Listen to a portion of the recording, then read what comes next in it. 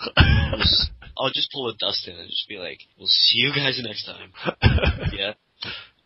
That has been this podcast. We'll see you guys next time. That's what he says.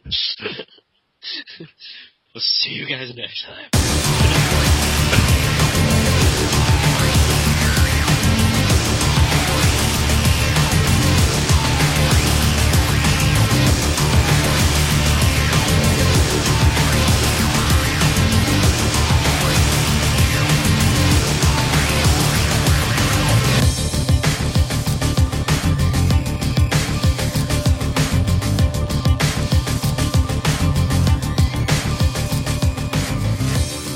Hey everybody, it's another Bad Fans Without Pants podcast. This is episode number 46. Right, Tim? Right, Tim? Right?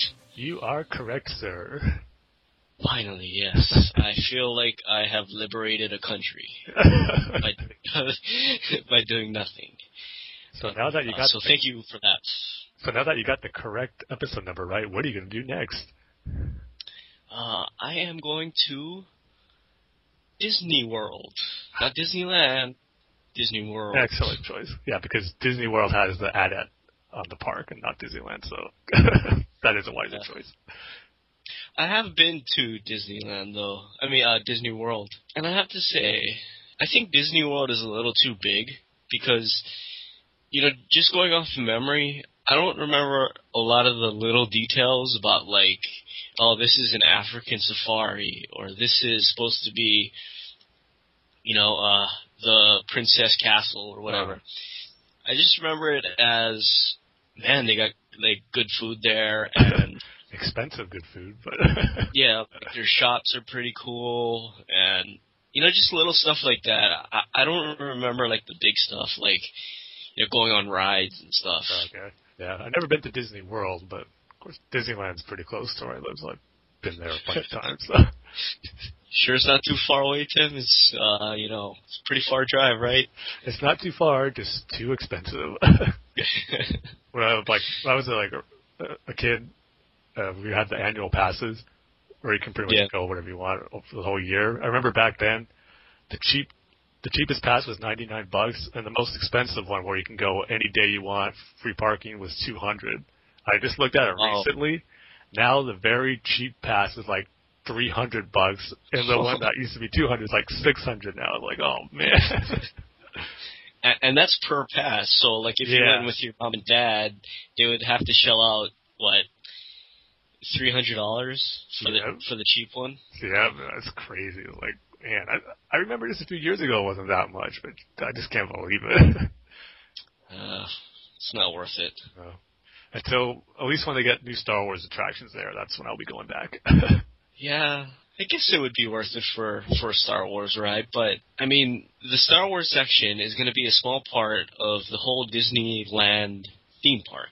It's mostly going to be Disney stuff. Yeah. Like the Mickey Mouse, Minnie Mouse, and...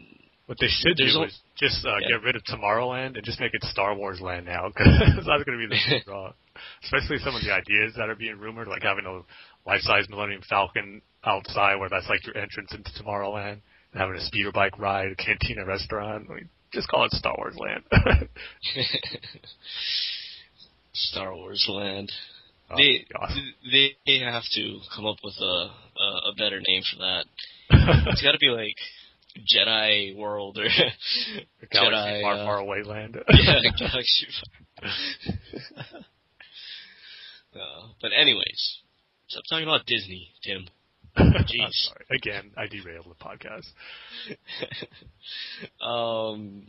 This is the Bad Fans Without Pants podcast. We got Tim. Tim, say hi to the good people, if you haven't already. Actually, I didn't when I was talking, so I'll do it now. Hello, everybody. Hello, everybody. My name is Dane, and I love Star Wars and Batman and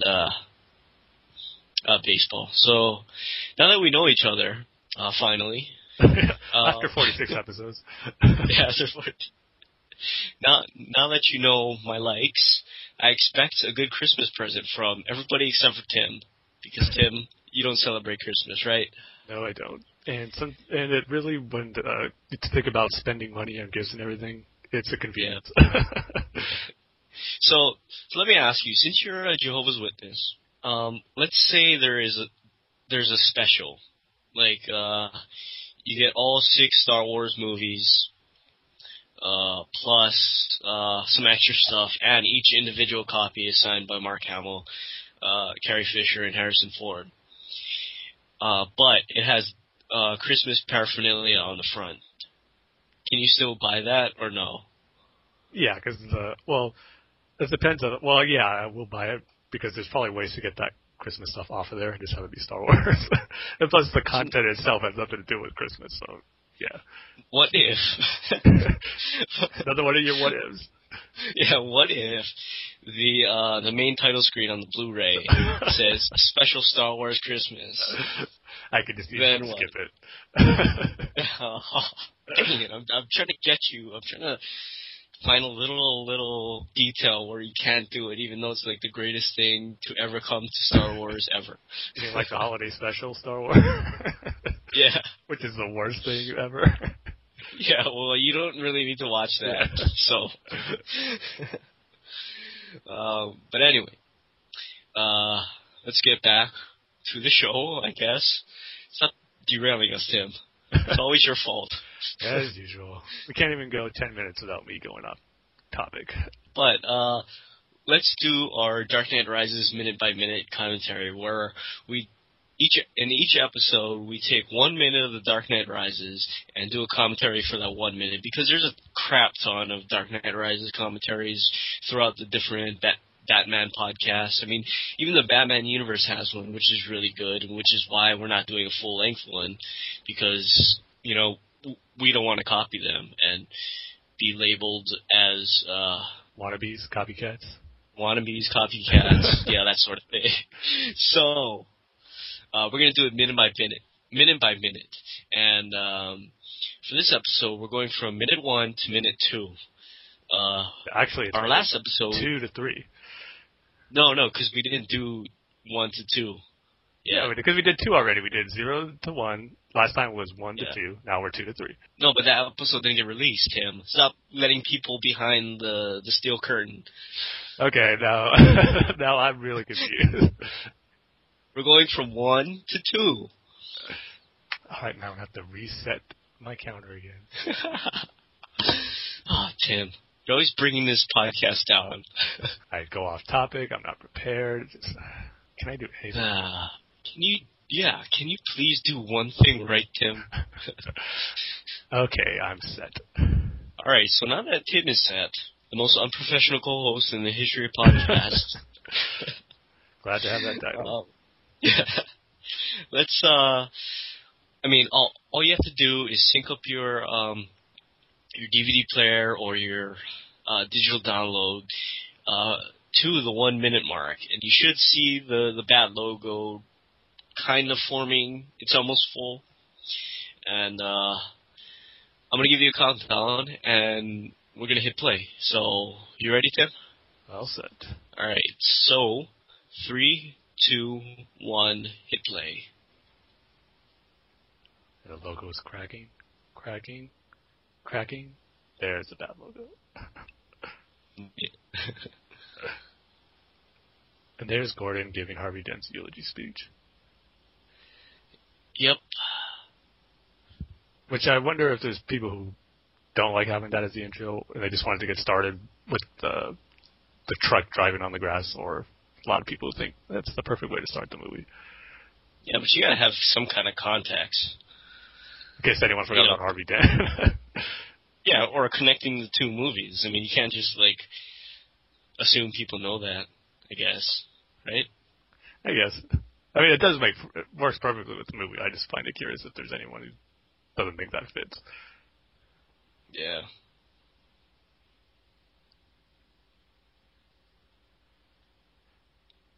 And the minute's coming to a close right now. Right as the agent turns his head. I know. So next episode, we'll be bringing you at least a portion of the plane flight. Well, hopefully they'll make it on the plane in the next one. They'll just be walking up the stairs. and that's it. Yeah, a minute of just walking up the stairs. It's quite the challenge. Walking up those plane stairs or whatever those things are called. So yeah, that's our minute by minute Dark Knight Rises commentary. So tune in next episode for minute 2 to minute 3, and hopefully by our 290 something episode, we'll be done with this. Hopefully, but I'm just hoping there's some listener out there who's never seen The Dark Knight Rises, and this is their first experience that is hearing our commentary for it, minute by minute, every 2 weeks. That's going to be. I'm not going to say it's an impossibility, Tim, but yeah, it's kind of a impossibility. A 0.0.1 chance. Yeah. So anyway, let's move on to our feature topic. So Tim, why don't you give us your feature topic for this episode? Yes, and this is going to be a good one because it's about a few more days. Christmas Day is going to mark the 20th anniversary of Batman Mask of the Phantasm hitting theaters. And while it wasn't in theaters for long, it's definitely being remembered as the best animated Batman movie, but just one of the best Batman movies in general. And arguably probably still the best Batman movie, depending on who you ask. So we're just going to go ahead and talk about why it's so awesome. So thankfully I have a vivid memory of seeing it for the first time, because I was 10 I was 10 when it came out. It was, like I said, winter 93. I remember that the night before, we're having a sleepover with some friends of ours, and we pretty much stayed up all night playing Street Fighter 2 on the Super Nintendo, but knew we were going to go see Batman Mask of the Phantasm the next day. And that's when I first saw it. My mom took us, and I just remember really liking it. It was cool seeing Batman the Animated Series on the big screen. But I have to say, I probably didn't fully appreciate how awesome it was till later on as I got older.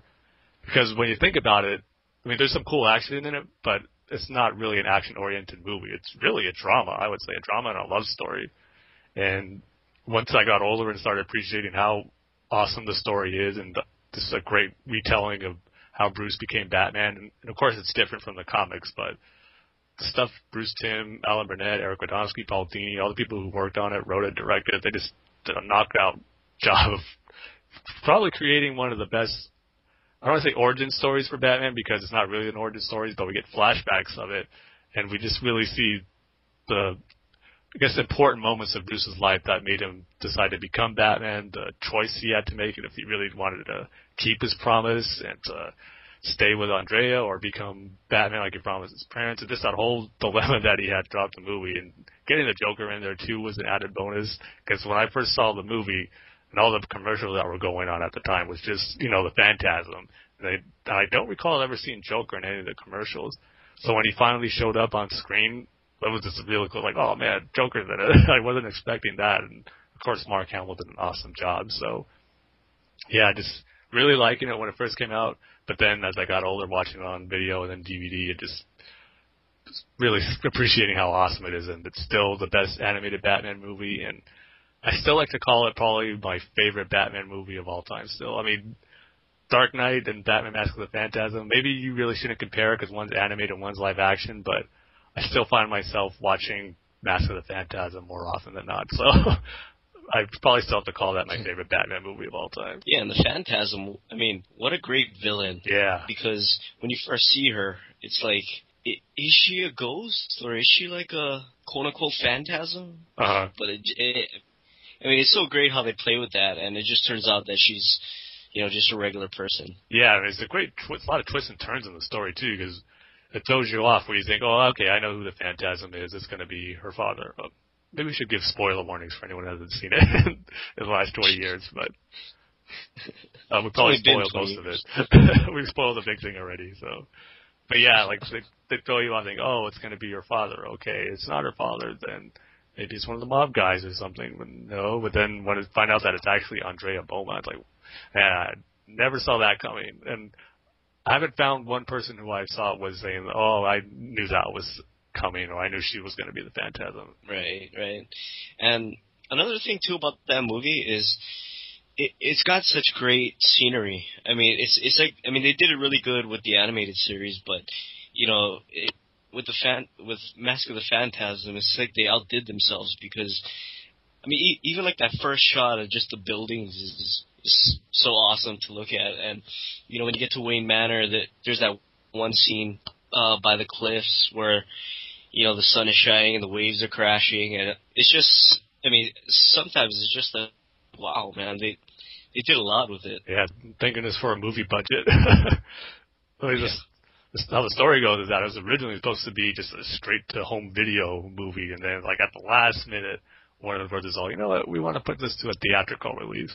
I know I kind of stressed Bruce Timm out. I'm kind of like, oh, man, are we going to be able to pull this off? But, yeah, they sure did. I mean, it's a shame that all episodes can't look like that, because when you see how good the animation is, and like I said, having a movie budget of how awesome Batman the animated series can be at, I guess I don't want to say fulfilling its potential because it did that in the series, but as good as it can be is what we saw in Mask of the Phantasm, animation-wise, because the voice acting was stellar throughout the whole series, including the movie, so that wasn't any different, but just the animation was so much more better. Another great thing about Mask of the Phantasm, well, to me anyways, the score. I mean, to this day, the score for Mask of the Phantasm is one of my favorites, and that's including everything that Hans Zimmer did with the Dark Knight trilogy, and you know Danny Elfman with the Burton movies. Yeah, definitely. I mean, just the opening music with the choir singing the animated series thing, that's awesome. It just on such a more grander scale. Shirley Walker really did a knockout job with it again. Everyone was on their A game for this movie. You know, just looking back at that movie and all the subsequent movies, it's kind of like Mask of the Phantasm, for me anyway. It's kind of like the measuring tape or the yardstick that, you know, all other animated movies, you know, have to measure up to, you know? Yeah, totally agree with that. It's the same thing for me, yeah.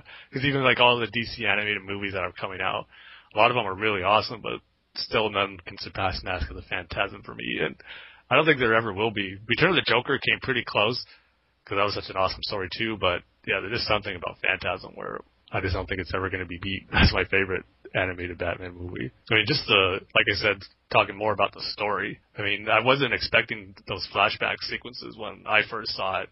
And like I said, when I was a young kid, maybe I don't think I appreciated it as much as I do now, but seeing the early life of Bruce when he first got back from his training and he returns to Gotham to fulfill his vow, all those scenes are probably my favorite moments throughout the whole movie. I mean, I think probably the most classic one in there is when he just doesn't know what to do, if he should pursue a relationship with Andrea or become Batman. And he knows he can't have both if he's going to be Batman. So then he just goes to his parents' graves and just starts talking to them, asking for their forgiveness, saying, is it all right for me to give this up? Like, I just love the line where he says, I never saw this coming. I didn't plan on being happy. And it just really shows you what Bruce was like after his parents' death, and just that determination he had to be Batman because he knew he was never going to have any happiness. And then how he did find it just threw him such a curveball in there that he didn't know what to do. It's just great character development in there. I just love it. But it's like, it still works, because I know there's probably going to be some people who complain about that. Oh, Bruce was going to give up being Batman for a woman, and Batman would never do that. But to me, the movie pulls it off so well because you see the struggle he's having with it. I mean, to go to your parents' graves and it's like pouring your heart out to them and just telling them your feelings, and then they're dead too. So it just shows you how much of a struggle it was. And then I personally think too, it just adds to him being a better Batman in the end, because he just suffered more tragedy from that, really. I mean, he had his heart broken when he was planning on being happy, and probably the happiest he's ever going to be in his life. And then that gets taken away from him. So now he has two painful memories, really, and that's just going to drive him and motivate him more to be a better Batman. That's how I look at it, thinking where it's not a big deal that he was not going to be Batman for Andrea. Yeah, and that's how you do it too, especially with you know, superheroes and not mistresses, love interests. You don't do it like Smallville, how Smallville did it, where it's like, oh man, I love Lana so much, and you carry that over for 7 seasons. You know, you do it like how Mask of the Phantasm did it, because they did it perfect. Yeah, I mean, the performances too. I mean, Kevin Conroy and Dana Delaney, who did Andrea's voice, they had like perfect chemistry there too. It was where he really believed in their relationship that they had. And I'm not sure if they recorded in the same room, because I know Andrea Romano usually likes to do that, but I'm not sure if they were able to for the movie. But if they weren't able to and it was just separate, I mean, you really couldn't tell at all, because they just had such, like I said, good chemistry and rapport with each other. So, like, hats off to both of them for building such a believable relationship between two animated characters. I have to ask you, Tim. Yes. How would you feel about it if it just downright sucked? You always have to ask that. Yeah. Well, you'd have to ask 10-year-old me. I mean, 10-year-old me would liked it, even though it wasn't that great back then. Yeah. But it'd probably still be something I could watch. Because I still watch I've Got Batman in the Basement when I'm going through Batman the Animated Series season sets. Yeah, but, going back to, the relationship between Bruce and Andrea, like, it's kind of like they achieved what Christopher Nolan was trying to do with Rachel Dawes in the Dark Knight trilogy, but they did it so much better. I mean, I don't know why. Yeah. I mean, I don't know what the chemistry is behind that, but, I mean, you take a character like Rachel Dawes, especially in Batman Begins, and she's a terrible character. I mean, yeah, she does shine here and there, but, I mean, overall, she's... yeah, you never really thought to yourself that, I could really see why Bruce would want to stop being Batman for her. But with Batman Mask of the Phantasm, you could definitely see why he'd want to give up his promise that he made to his parents and spend the rest of life with Andrea. Yeah, and there has to be some kind of chemistry there, right? Yeah, like I said, Kevin Conroy and Dana Delaney pulled it off perfectly. Yeah. Why couldn't they do that for the Dark Knight trilogy? Well, I'm sure Katie Holmes is one of the reasons. Yeah. Maybe it had to do with the fact that they grew up as friends and they knew each other for a long time. Maybe that was different.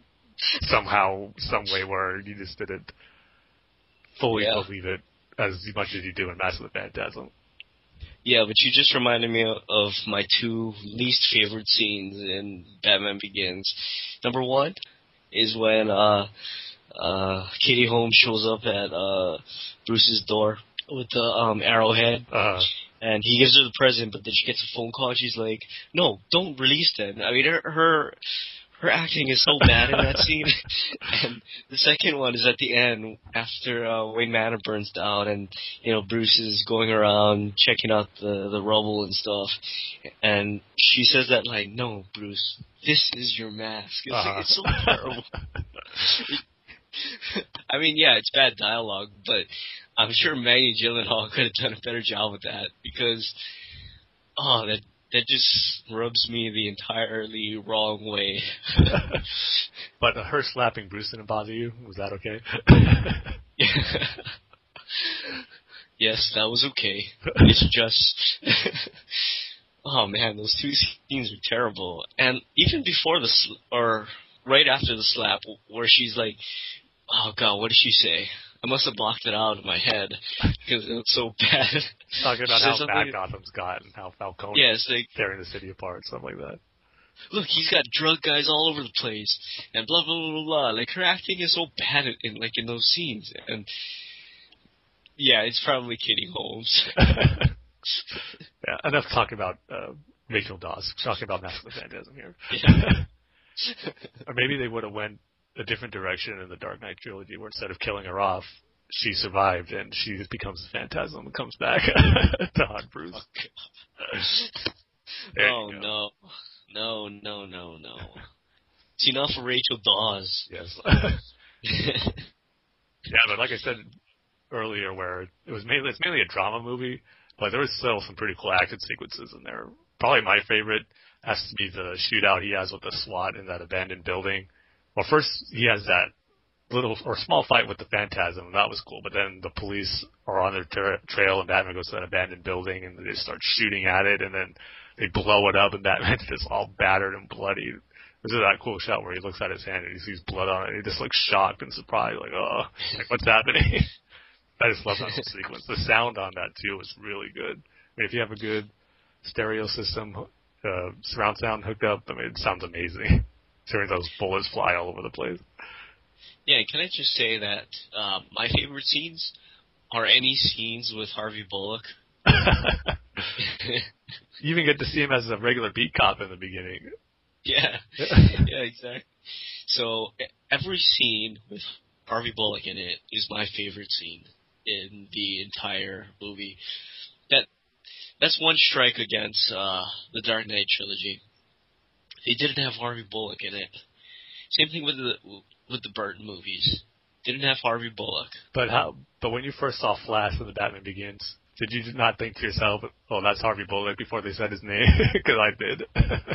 Yeah. Oh, well, he looks nothing like Flash from Yeah. one. That's why. He's all fat and greasy and gross, and it's like Flash in year one was like a. It looks like he could have been president or something. Yeah, short blonde hair, clean cut. Yeah. But thankfully he wasn't Bullock because he turned out to be a crooked cop, and that's not Bullock. Yeah. Yeah, but I just want to see Bullock. I mean, forget about Wonder Woman. Forget about Ben Affleck as Batman, or Henry Cavill, or Amy Adams, or Morpheus. Morpheus. I want to see Bullock. I just want to see Bullock. Let's get the Bullock movie going. Come on. I know. I mean, come on, DC. Marvel's got all these spin-off movies. I mean, come on, Ant-Man has a freaking movie. So, come on, Bullock. It's a good idea. He would actually make for a pretty cool movie, I have to say. Just make a good detective movie. Yeah, I guess. A detective movie set in Gotham. There you go. But would that work, really? Well, they're getting the TV show now, so that's not going to happen anytime soon. Oh, yeah. We'll see the I'm going to keep my fingers crossed that we're going to see Bullock. Maybe a younger beat cop Bullock like we see in Phantasm. Just hoping. Or you haven't read Earth 1, have you? Jeff Johns' Batman. No. Because Bullock in there is totally different. He's not bad or anything. He's kind of like a clean-cut detective. Oh, so they kind of do the switcheroo. Yeah, he's like Flash. Flash was all gross, but in the comic, he was this clean-cut guy, so they did the switcheroo. Yeah, pretty much. So I guess Harvey Bullock, one of your highlights for Mask of the Phantasm. Oh, yeah. I mean, he makes the movie. I mean, forget about Andrea, forget about Bruce, forget about the Phantasm, forget about Batman. Bullock, he makes that freaking movie, man. I have to say, as a true Batman fan, he makes the movie. I do love it when he yells at the SWAT officer for shooting at the building and he causes the explosion. He just grabs the gun from him and just yells at him, calls him, "You jerk!" Again, we gotta give props to Mark Hamill for how he was in Mask of the Phantasm. Probably my favorite Joker sequence is when Sal Valestra goes to offer up his help. And Joker just kind of scoffs at him and is like, "What do I look like, pest control?" And he's just joking around with him, but then when Sal starts threatening him, saying your hands are dirtier than mine, so don't think you're free from all this. And Joker just gets real mad at him, just yells at him "Don't touch me." And then he goes back to his playful side. "I don't know where you've been." Just love the contrast Mark Hamill does. You see him as the evil maniac and then at the playful maniac too. I can't think of a bad scene in that whole movie. I really can't. Or a boring scene. Just all of it's just perfect.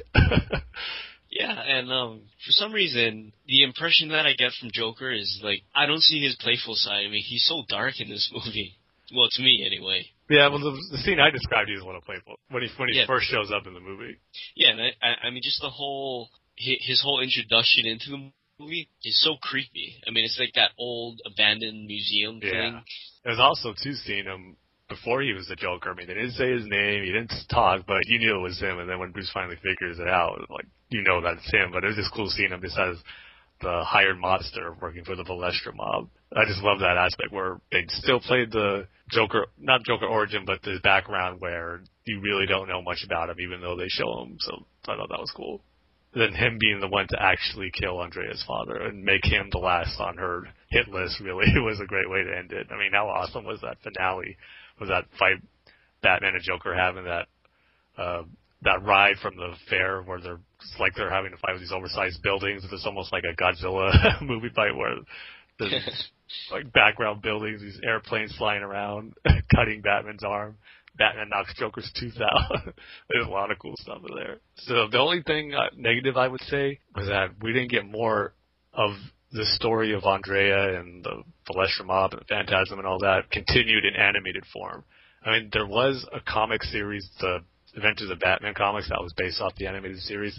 They did a story where it continues, but I haven't read it, and I don't think it's available digital, so they're kind of hard to find. So I kind of want to check that out eventually, but I just wish they would have done something where some episodes in Batman the Animated Series or a sequel movie.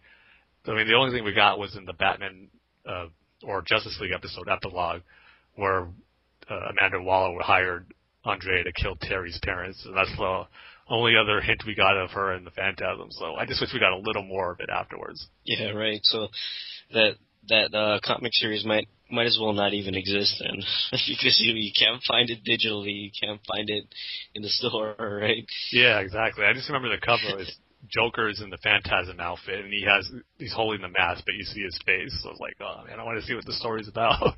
It's probably about, like, I don't know, Andrea falls and injures her cat. Yes, I'm sure that's the story you get. Somehow Catwoman's involved because of that. Oh God, written by Ann Nocenti, not the good Catwoman. Oh man, the Ann Nocenti Catwoman. So I guess if you had to rank it, not animated wise, but just rank it amongst every Batman movie, where would you put Phantasm? I'd probably put it at number 2. Okay. Behind Dark Knight Rises still? Yeah, probably after the Dark Knight Rises. Maybe if you see it again, it'll bump it up. Yeah. Do you remember the last time you saw it? Yeah, it was like a year or two ago. So you saw it after you seen Dark Knight Rises then, so. Yeah. Yeah, like I said at the beginning, for me, I'm still having that number 1, just edging it out over The Dark Knight, just a little bit. And maybe it's nostalgia reasons, but I just think overall, I just love that story and the performances so much in that movie. To me, it's flawless. And kind of what prompted this discussion was that I knew it was the 20th anniversary, but I wish Warner Brothers would do, like, I know they can't have a wide re-release of the movie, but I wish they would do some screenings. Maybe it's in major cities or something, but in Texas, they're having a special screening for the 20th anniversary, and there's some awesome like posters that were designed just for that screening, where it's just a giant-sized Phantasm and a small Batman figure just staring up at her on her like her claw or her talon or whatever her armored hand pieces. But it just looks really cool. And then it's like a movie poster where you see on the bottom characters of Batman, Andrea, Joker, just as like you would regular movie posters. It just looks really cool and retro. I just wish Warner Brothers would have done something more to celebrate this 20th anniversary, because they didn't do it last year for the animated series, and they didn't do it this year for the Phantasm. So I just kind of think it's not, Batman the Animated Series isn't on their priority list as far as celebrating milestones, which is disappointing for me. Oh, you mean one of the greatest animated series in the history of television? Is it? I mean, among animated movies, it's definitely number 1. I mean, like I said, nothing really compares to it. Maybe it was because it was kind of like the first one, you know, in this modern era. And yeah, just really nothing that DC has released animated-wise really compares to it. Maybe Red Hood. Yeah. Maybe All-Star Superman. Yeah, to me, the only two, like you said, Red Hood, but not quite. And then Return of the Joker, for me, is probably the closest one to reach as far as how the quality of greatness it is. Or even Sub-Zero. I mean, Sub-Zero is a great movie, too. Yeah, to me, it never reached that level as Phantasm. I mean, I really like it, but it just wasn't the same for me. But I know it's held in high regard. I know some people probably like it even better than Phantasm, but for me, yeah, it just didn't quite reach the same impact as Phantasm did for me. And safe to say, Mystery of the Batwoman doesn't even come close. Yeah, I don't even own a copy of that. I have it on DVD, and I haven't gotten the Blu-ray yet, but a part of me wants to get, just to be a completionist, to have everything on Blu-ray for DC animated movies. I want to get it, but it's been out for like a year now, and I still haven't gotten it. Yeah, but even then, it's kind of like buying a Volkswagen Scirocco. I mean, it's like, that thing is so ugly and terrible. It's not horrible. It's just not, that's not their best. Really? You don't think it's horrible? No, I don't think it's horrible. Well, anyway, I'm just saying that, yeah, maybe if you're an extreme collector, you might want it, but I mean, I can never see myself pulling it out on a Tuesday night when I have nothing to do. You know. Yeah, honestly, I don't think I've done that with the DVD maybe once after I saw it for the first time.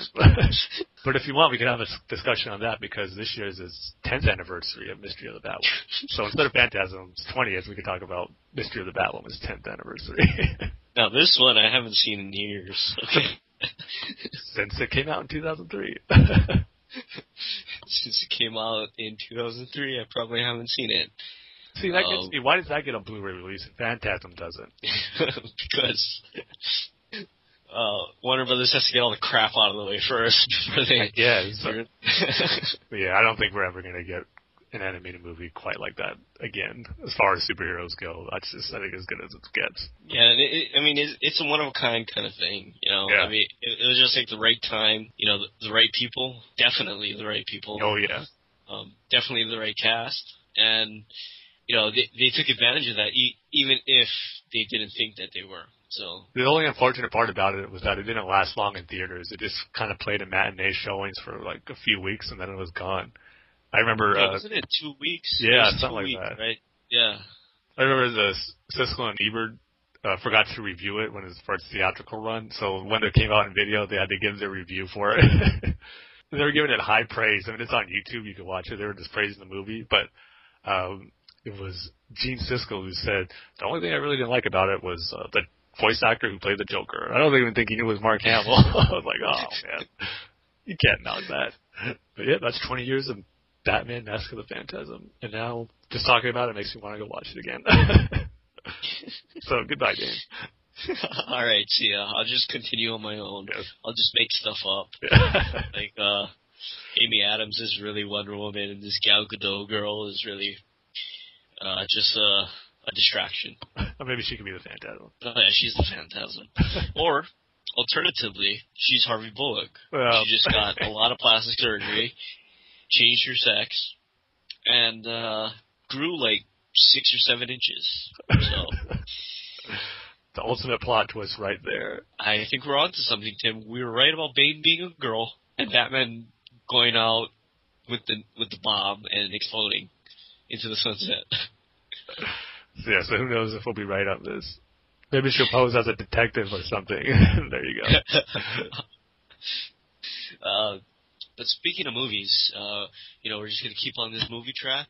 Apparently, the writer of Argo, this guy named Chris Terrio, is going to be writing the screenplay or taking over the screenplay, right? Yeah, he's taking, I don't want to say taking over, but probably just doing another draft for it because this actually was kind of surprising to me because we always just heard David Goyer was writing the script and he wrote Man of Steel by himself. So when I heard this, it was like, well, that's surprising, but I think it's going to be for the better, actually. Probably once Ben Affleck got involved, he obviously had to like the story idea that was presented to him for him to agree to play Batman. But maybe there's certain things maybe he thought could have been done better or could be changed, and he brought on the guy who wrote Argo, Chris Terrio, who he worked with. So, and the guy's an Oscar winner. He won for writing Argo, so it's not like he's a terrible writer. And it's like, oh, who's this guy? Why is he writing this movie? So I think it's a good thing, actually, just to kind of, if there was anything in the original script that needed to be ironed out or changed, I'm glad they're doing it, and they got a good writer to do it. So yeah, and I'm glad the internet reaction wasn't like Michael Arndt being the writer for Star Wars. Where it's like, he wrote Toy Story 3 and Little Miss Sunshine. I mean, how can he be doing Star Wars? It's like Michael Arndt wrote those movies, and those movies were really good, and he was nominated for Oscars for it. So yeah, and I can't say I've seen Argo or seen a movie that this guy's written, but I mean, if you win an Oscar for something, you have to have some talent, I would imagine. Yeah, and I've seen Argo, and Argo's a really good movie. So if he wrote that script, then you know it shouldn't be something we have to worry about. Yeah. And I just wonder now too, whenever these announcements happen about new writers coming on board, just when we actually see the movie, how much was originally David Goyer stuff and how much was going to be this new guy, Chris Terrio. So we got to wait for like behind-the-scene documentaries or behind-the-scene books to come out until we get that answer. Yeah. Same thing with Star Wars. Exactly, yeah. Just have to wait. Because you want to know who to give credit to when you really like it, so. Yeah. But, well, did you also hear... The only other thing, there was a rumor, it's not confirmed or anything, but the rumor that Joaquin Phoenix is up for the main villain role for the movie. And that, of course, when it says main villain, everyone thinks it's Lex Luthor. And I just wanted to see if you kind of were picturing that could see him as Lex Luthor, or if you think he could be someone else, or you think the whole rumor is just nothing and just a wait and see. Because I actually think he could be a pretty good Lex Luthor in some of the pictures I've seen in some of his other movies. Yeah. Yeah, and I mean, I'm sure he's talked to the production, or the production has talked to him to play some kind of role. But, yeah, I think Joaquin Phoenix is a really, really good actor, and I'm not sure about Lex Luthor. I'm not sure how I could see him as Lex Luthor. I mean, I've seen a couple of fan art pictures where, of course, you know, he has that bald head and stuff. But I don't know. I just hope he isn't Lex Luthor. He's somebody else. Well, I'm definitely hoping Lex Luthor is in the movie. I think he has to be in it. But as far as who plays him, I mean, I'm sure we'll get someone good. I don't have a preference. I'm not saying, it has to be Bryan Cranston because he's bald in Breaking Bad, that he has to be Luthor. Yeah, you remember that rumor? Yeah. It was like, oh my god, Bryan Cranston is going to be Lex Luthor because he has a shaved head. Yeah, he shaved it for Breaking Bad, but still, he has a shaved head. That cracked me up. Any actor who's bald was rumored. Yeah. I did see a couple of, what do you call it, like, people trying to connect the dots where it was like he was in a Warner Brothers movie. Bryan Cranston was in a Warner Brothers movie, and he's in the new Godzilla movie. Yeah. He's like, and somebody was saying, I think it might have been El Mayimbe, was saying, come on, you guys have to connect dots. They're obviously talking to him. He's obviously going to be in the movie. It's like, yeah, he's done a Warner Brothers movie, and he's going to be in the Godzilla movie. Does not mean he's going to be in Batman Superman. I know. Exactly. It's like, how do you connect those dots? I mean, what kind of line are you making? I know, something so obvious, too. Anyone can make those connections. Yeah, I know. Oh, he's bald. Yeah, he's bald. It's just like everyone... But it was for Breaking Bad. He had to shave his head for Breaking Bad. It's like everyone's saying every character or actor who was in the new Star Trek films are going to be in Star Wars because they worked with J.J. Abrams before. It's like, that doesn't mean anything. Maybe a few will, but don't expect all of them. Yeah, I don't know if you know this, Tim, but Chris Pine, he's going to be a Jedi. He's going to be the main Jedi. He's going to be Luke's kid. That actually wouldn't mind seeing him in a Star Wars movie. That actually might work, him as being Luke's kid. Yeah, he's pretty good. Yeah. Or maybe he'll be Lex Luthor, who knows. Oh, no. Chris Pine isn't going to be Lex Luthor. You know in Star Trek Into Darkness, that weird-looking guy, that bald-headed guy? Bald-headed guy? Yeah, with the big eyes, and he's kind of got, like, blue lips. He only has, like, one or two lines in the movie. He's in the main control room. Is he an alien? Yeah, he's like he's either an alien or a robot because he talks really weird. I'm not remembering that. From the latest one, Into Darkness, or the first one? Yeah, Into Darkness. He's behind that clear pane of glass, and he's like the navigator or something. Yeah, I'm drawing a blank. Oh my god, Tim. I've only seen it twice. But anyway, he's going to be Lex Luthor. Okay. I don't know if you know this, but no, I didn't. He's going to be Lex Luthor. Well, now we know. We can move on. Confirmed. Sulu's going to be Lex Luthor, okay? Or Uhura is going to be Lex Luthor. Yeah, just make a check off. Yeah, check off. Even though he has one of the worst movie accents in the history of movies. Yes, he does. Well, anyway, Tim, stop talking about Star Trek. What's wrong with you? Hey, that one was on you. Don't blame me. Stop blaming me for your problems, too. But anyway, we finally have some comic news, Tim. Finally, after a drought of like 5 months, we finally have some comic book news. It's not good either. Yeah, it's not good news either.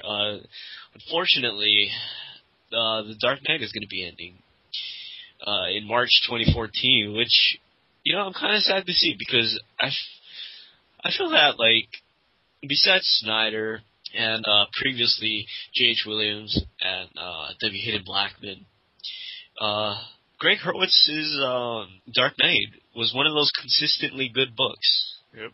I mean, yeah, sure, he botches the endings of, like, every single storyline he's ever written, but... It never kills the story, though. Yeah, it never kills the story, and I think his legacy on the book is going to be he brought us closer to the villains and gave us a new spin on the villains and a new train of thought on them. Yeah, definitely. I mean, he saved this book. I mean, it was a train wreck. I mean, this would actually be good news if we were talking about this a year ago. Yeah, exactly. Yeah, he really saved that book. And man, I'm gonna miss his Dark Knight because I mean I think his Mad Hatter storyline was like one of the best ongoing storylines that we've read since the New 52, and I would agree. I don't want to see it go, dude. I don't want to see it go. Yeah, and the other part that kind of makes me disappointed about it, besides it just ending, is that the storyline is going to end on. It has to do with Man-Bat. And I've enjoyed nothing of Man-Bat so far in the New 52. Well, you're not alone, Tim. Maybe it was just because of the writers who was writing them, John Lehman. And I don't know if he did all the backups too, but whoever's doing the backups, it just hasn't been great. So I just hope maybe Greg Hurwitz can do for Man-Bat what he did for Mad Hatter, Scarecrow, and Clayface, because he did awesome jobs on those three villains. And I have to say too, this is one of the things I love about Twitter. Just being able to say thank you to a creator of something, just letting them know that you appreciate what they did. And right. You know that it's getting through to them. And then when they respond just by saying thanks, I've just given you a favorite on there.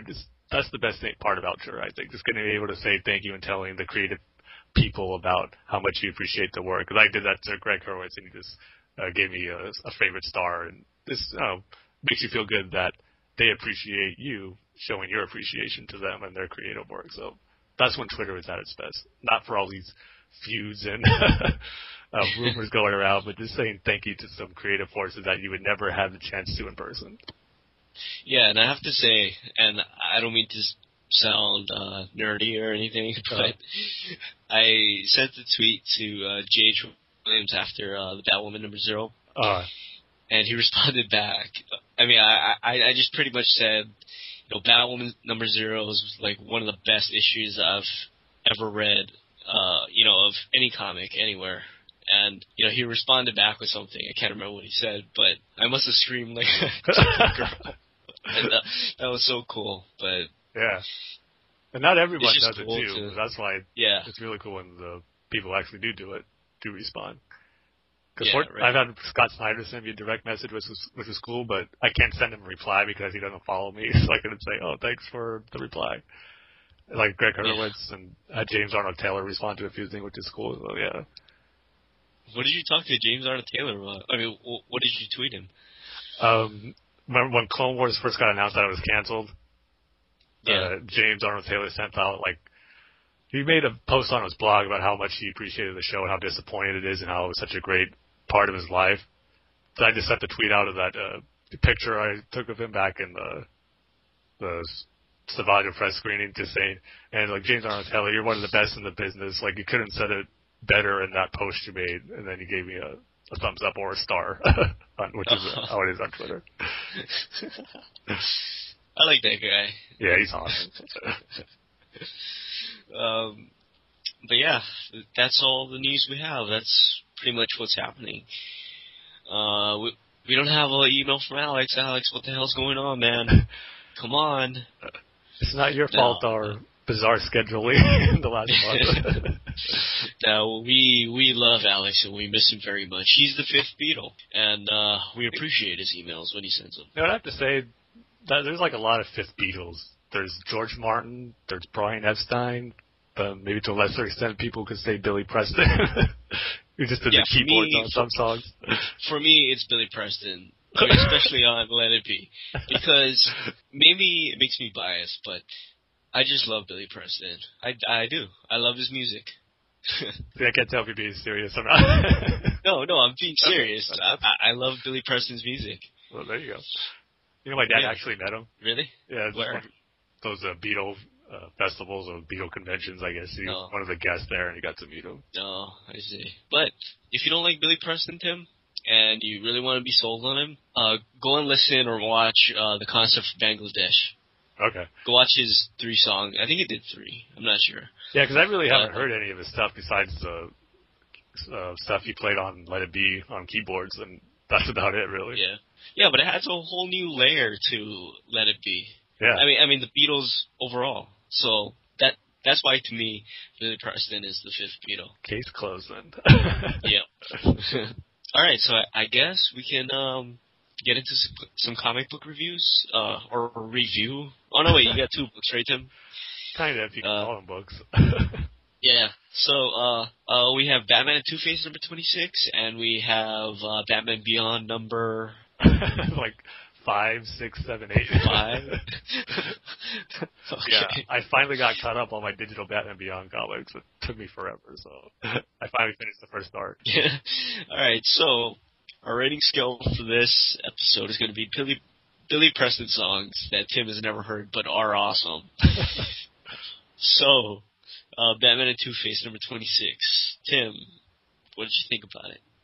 Yeah, for this one, this whole story arc's been kind of weird. Oh, wait, Tim, I forgot to say. Spoilers and a lot of spoilers. If you want to be spoiled, just come back to this part when you're done reading your books. So, sorry, Tim. Go ahead. You had to say it. It just wouldn't be the same without it. And then we would be held liable for if we spoiled it for anybody. Then they sue us, take us to court, and it'd be a whole mess. Yeah, it's a whole bunch of litigation, and we have to hire lawyers. Yeah.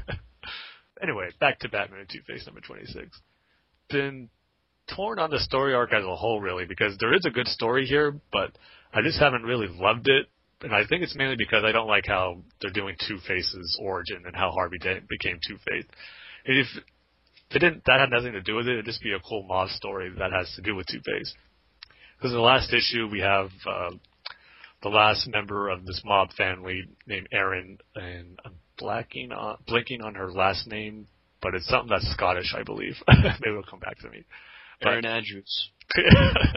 No, she's not a Fox Sports News reporter. She's just a mob boss.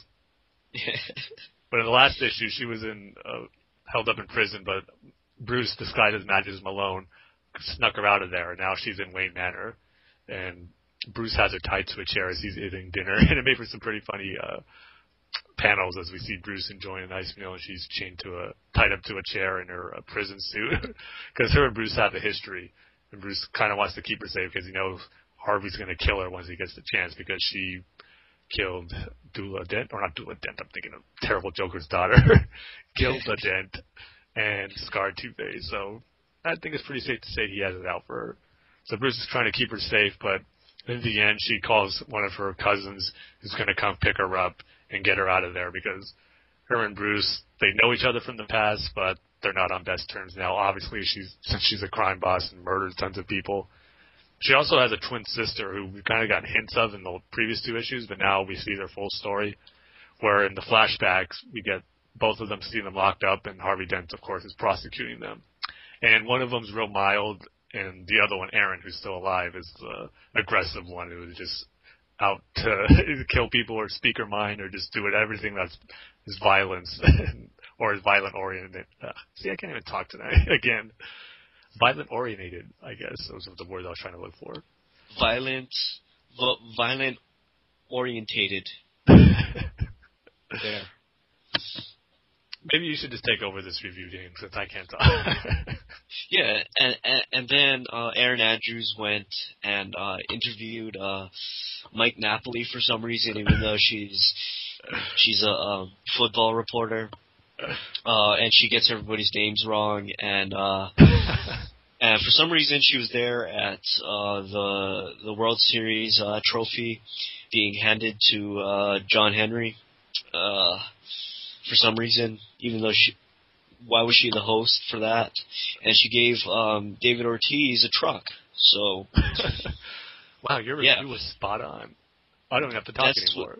That's what happened in Batman and Two-Face number 26. So I would probably give this a 1.5 out of 5 Billy Preston songs that Tim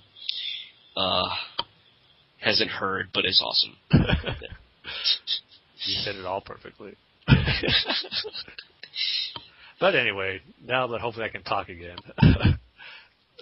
Back in the flashback, Erin and her sister Sharon, they're sharing a cell, and they're trying to figure out ways to get out.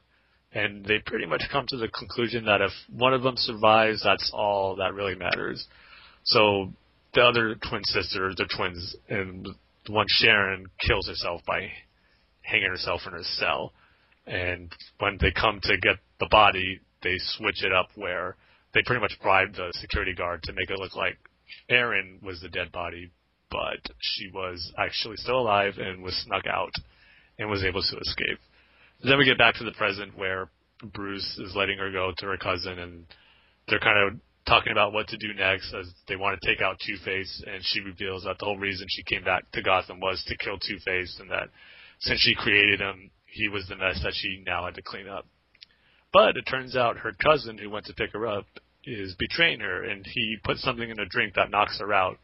And the next pages we get, she's sitting right in front of Two-Face at Gilda Dent's grave. So Harvey is pretty much gonna... This is like the worst review ever. I can't talk. I'm choking on myself. I will finish this for you, right? Harvey Dent goes to the grocery store and finds out that they do not have the special kind of peanut butter that Gilda Dent needs. So he has to call Gilda on his cell phone and tell her that there are a variety of peanut butters. And you can pick one even though it's not the brand that you want. But Gilda says, no. I want that peanut butter or no peanut butter at all. So Harvey went to the supermarket for no reason at all, pretty much, because they did not have that specific peanut butter. And then it gets thrown on his face. That's what happened to me, by the way. So you're living out Harvey Dent's life. Yeah, I should just scar like a half of my face. With peanut butter, of course. Butter. Acid peanut butter. But anyway, maybe I can try to finish this without messing up words or choking. Two-Face is going to kill her now that he has her right where she wants her in front of Gilda Dent's grave. But instead of killing her, he kills her cousin who brought her to him in the first place, knowing that he couldn't be left alive because pretty much everyone in her mob family wants Two-Face dead. But before Two-Face can kill Erin, Batman shows up on his motorcycle, and we get a pretty cool splash page of the mobsters firing at the motorcycle, but of course it's just ricocheting off it, and Batman is able to take out these guards no problem. But then it turns out that one of them, one of the gravestones was going to fall on Harvey Dent, but Batman pushes him out of the way to save himself. And then he gets trapped under the gravestone. Kind of like how in Mask of the Phantasm, how she kills the second mob boss, where she just pushes the gravestone over him. It's kind of like that. But of course we know Batman's not dead, and that's where the issue ends, where Harvey has him trapped, but there's no sign of where Erin is. So we'll see where it picks up in the next issue. But overall, I enjoyed this issue more so than the first two, maybe because it didn't have flashback sequences of Harvey actually becoming Two-Face, which I think is the weakest part of it. But we just got a flashback of Erin and her sister and how they're involved with Harvey Dent. Because I think the premise as a whole was really good, where Two-Face has ties to this mob family, but at the same time, too, I just don't like how they're involved with him becoming Two-Face. I just wish they would have kept his origin pretty much the same as it was in the comics, or even how it was in the animated series or the Dark Knight, but I know they probably wanted to do their own spin on it since it's the New 52, but I just don't think it holds up to his other origins. So overall, it was just an enjoyable issue. I'll give it 3 out of 5 Billy Preston songs that I've never heard, but which are awesome. So Tim, Batman Beyond number 5, 6, 7, 8, 9, 10, 11, 12. Something like that. Maybe not that many, but yeah, let's see if we can get this review better, because I think Batman and Robin, or Batman and Two-Face, was the worst review ever on this podcast. Yeah, I think you're having a seizure or something, Tim. You need to go to the hospital. All right, well, I'll do the Batman Beyond review from the hospital then. No, but yeah, I finally finished the first story arc of Kyle Higgins' Batman Beyond digital comic series. And I really enjoyed it. I mean, he created a new villain called Rewire, and the main already off to a bad start. The main purpose of the story was that the mayor was been killed inside Arkham, and remember the big mystery was how was he killed and who killed him. And of course, when we saw the villain Rewire showed up, you knew he was the person who killed him, but then it gets revealed later on that it was actually his son. And it was his son was pretty much a troubled kid who was actually being taken into Arkham. And his father, who was the mayor, was paying for these new treatments and these new facilities to try to help his son. But of course it didn't work, and he became a supervillain. His powers is kind of like an Electro, where he's a lot of electricity as his powers, but he's able to produce a bunch of energy because he takes this formula that's a mix of venom and also the Joker toxin, and he needs his suit in order to kind of be able to handle that. So we got some cool sequence where he hires Ink, Spellbinder, and Shriek to help him take out Batman. And the first fight sequence was pretty cool because Spellbinder was using his deception and illusions to make all four of them look like the Bat family members: Nightwing, Batman, Robin, and Batgirl. I talked about this on many episodes ago when this first came out, but it was a cool fight sequence. But while the story was pretty simple, it wasn't my favorite part about this arc. The thing that I loved about it most was just how this mystery surrounding what happened between Terry and Bruce. Because I love how now Terry is working with Dick, and it's such a different relationship. They pretty much have more in common because Dick isn't as brooding and dark as Bruce was, so that's kind of how Terry is. So they kind of make for a good team and a good mentor-protege relationship. But I just want to find out what's happened with Bruce. Why does Terry hate him now? And you know they're going to eventually make their way back to get their relationship on good terms again, but I just want to find out what happened in that year gap that we don't know about.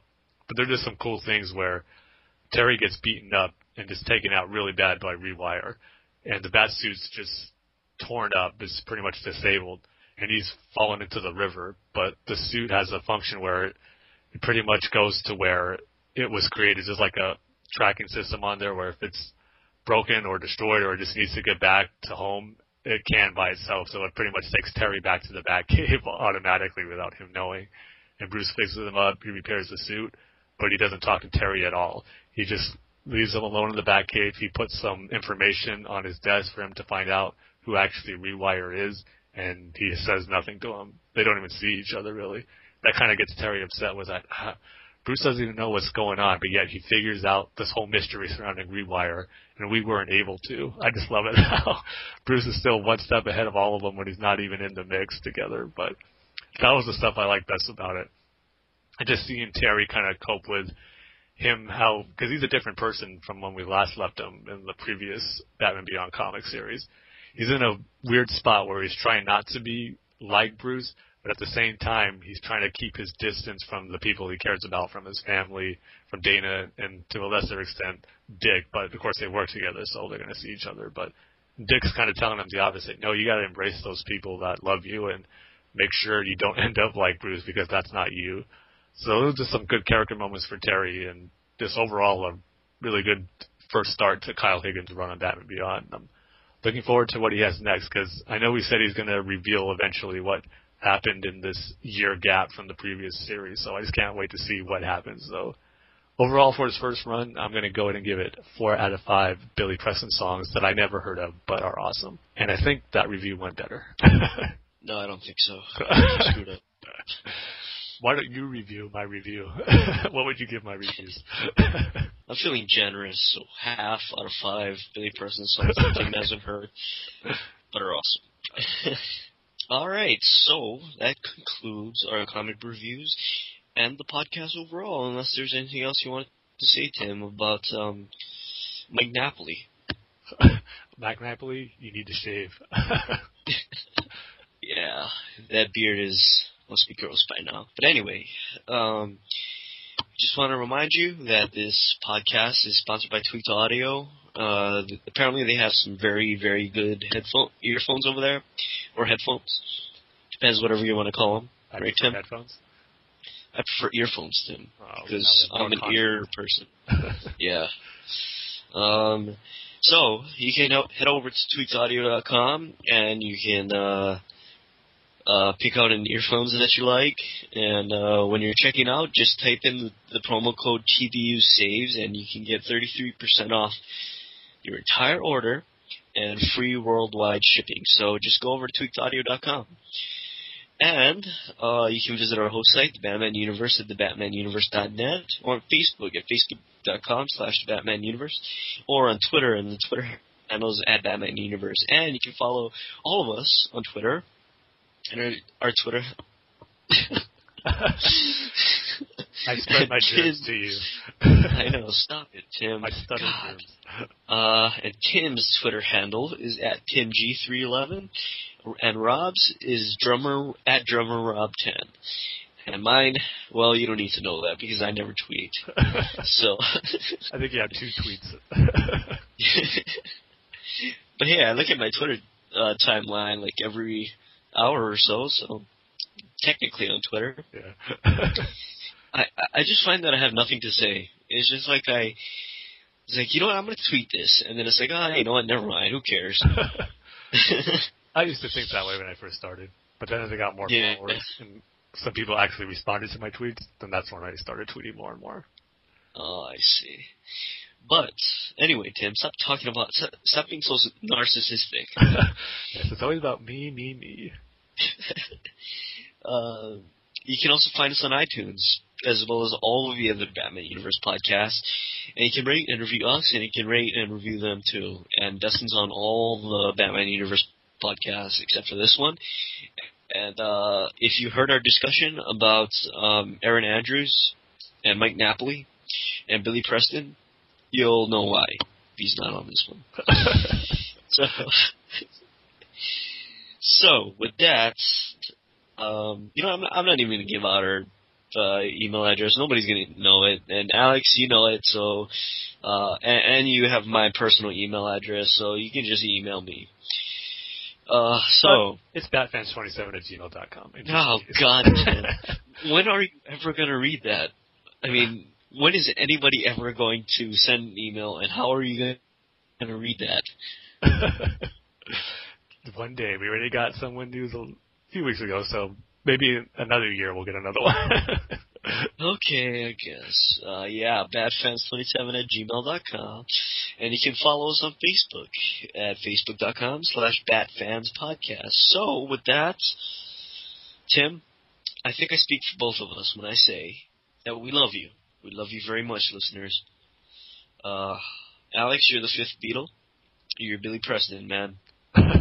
Such an honor. And, yes. We love all of you, though. And don't miss us. I mean, miss us, but, don't cry and be a wreck, because we'll be back here in 2 weeks doing this. It'll probably be next year, right, Tim? Yeah. Yeah, it'll be next year. It will be.